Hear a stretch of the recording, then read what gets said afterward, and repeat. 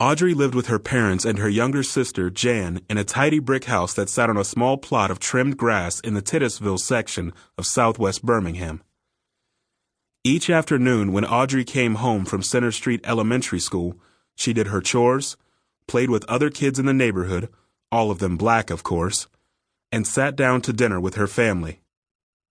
Audrey's mother, who had graduated from business college, did clerical work for an insurance company owned by a black man.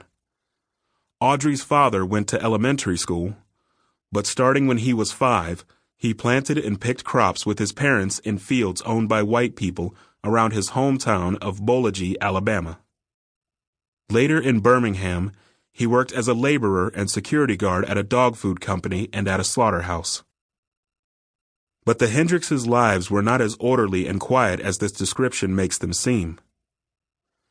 Audrey was 3 years old on Christmas night 1956 when the home of a local minister was bombed by a group of segregationists led by Robert Dynamite Bob Chambliss.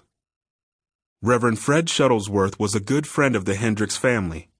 6 months earlier, he had founded the Alabama Christian Movement for Human Rights, ACMHR, an organization that urged blacks to demand their rights.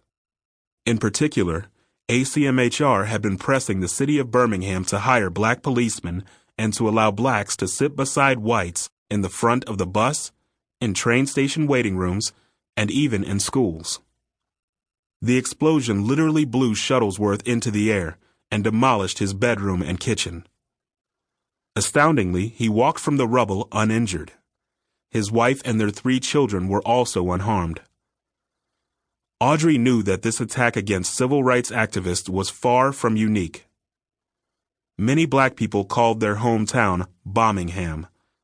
And, said Audrey, there wasn't a bombing that I wasn't at.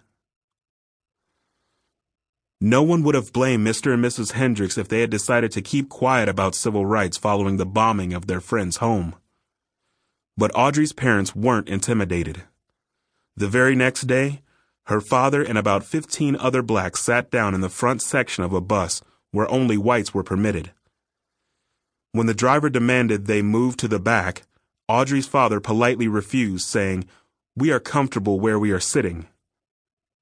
As a result, Mr. Hendricks was arrested and spent 6 nights in jail. When he was released, he volunteered to guard the Shuttlesworth's home. As he drove there one night, more than a dozen police cars, headlights turned off, surrounded him.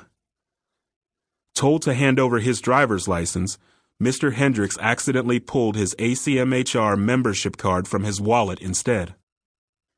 He heard a policeman ask the others, "What are we going to do with this nigger?" After debating whether or not to kill him, the officers decided to let him go. Audrey's father thanked God for saving him that night. Despite such dangers, ACMHR held mass meetings every Monday night in churches around town. And every Monday night from June 1956 to April 1963, Audrey attended with her family and as many as 600 other people. Audrey's father sang tenor alongside 3 of her uncles and an aunt in ACMHR's movement choir. The choir's director was Carlton Reese, a teenager who wrote the freedom song, "We've Got a Job," which he practiced on the upright piano in the Hendricks' living room. It became one of Audrey's favorites.